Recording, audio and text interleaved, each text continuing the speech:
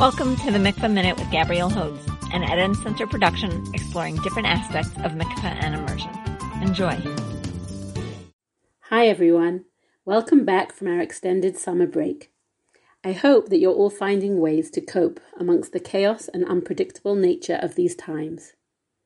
We now find ourselves in the month of Elul, Erev Rosh Hashanah, a time of introspection and return, which I think is a great time to discuss the topic that I promised you in our last episode, how to make our mikveh experience more meaningful, spiritual and relevant to us.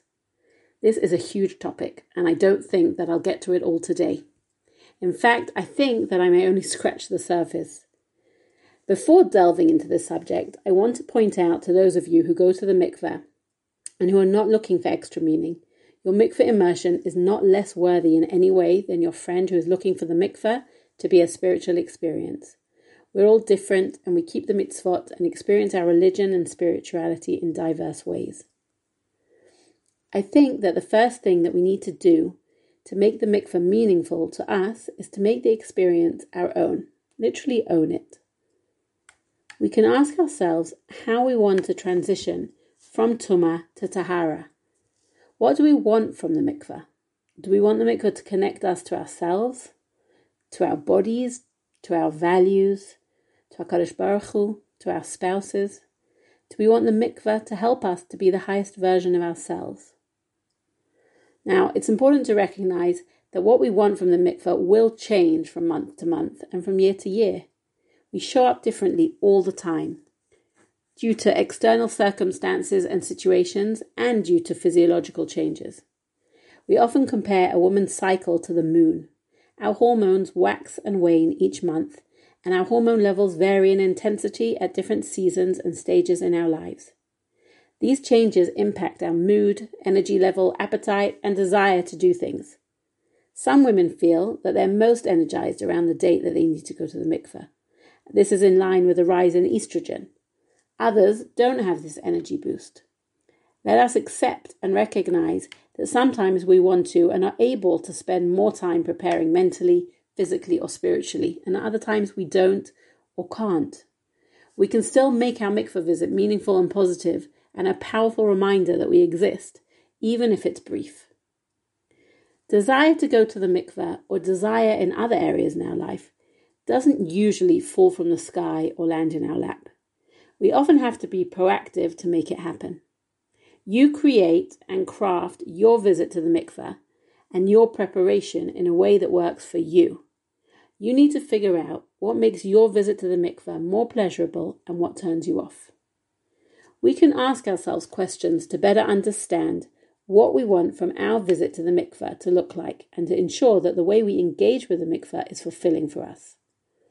I want to suggest to you a few questions that you can think about. I formulated them into a reflective questionnaire, which I'm attaching to this podcast. Take your time to think about the following questions and write your answers and thoughts down. By doing so, there is a better chance of making the changes happen. I want to invite you to think about, how do you want to prepare? Do you want to create a ritual around your immersion? What do you like or dislike about preparing for the mikveh? About immersing? About coming home from the mikveh? What could you do more or less of to enhance your experience? How can you experience your enjoyment of certain elements of the mikveh experience which you currently don't enjoy so much? What can you do differently? How does going to the mikveh affect your mood, your relationship with Hashem, your relationship with your body, your relationship with your spouse? Is your mikveh experience bringing you closer to God, or is it pushing you away? Do you want your spouse to be involved? And if so, in what way? What role do you want the mikveh attendant to play? How are you going to communicate that to her? These are a few suggestions of things that you could ask yourself, and I'm sure that you would come up with plenty more. Once you have answers, you can start working on designing your mikveh experience to be unique and meaningful to you. This time of year is all about tshuva, Erica Brown writes in her highly recommended book, Return, Tshuva. The belief and the mandate that we really can and must change is one of the greatest gifts that Judaism gave the world, and it is one of the greatest gifts that we can give ourselves, one that demands hard internal work because Teshuvah requires good decision-making. I invite you to take the opportunity next time you go to the mikveh to make the decision to return to yourself, to pay attention and listen to your needs and wants, and then make a concrete plan to make sure that your mikveh experience meets those needs.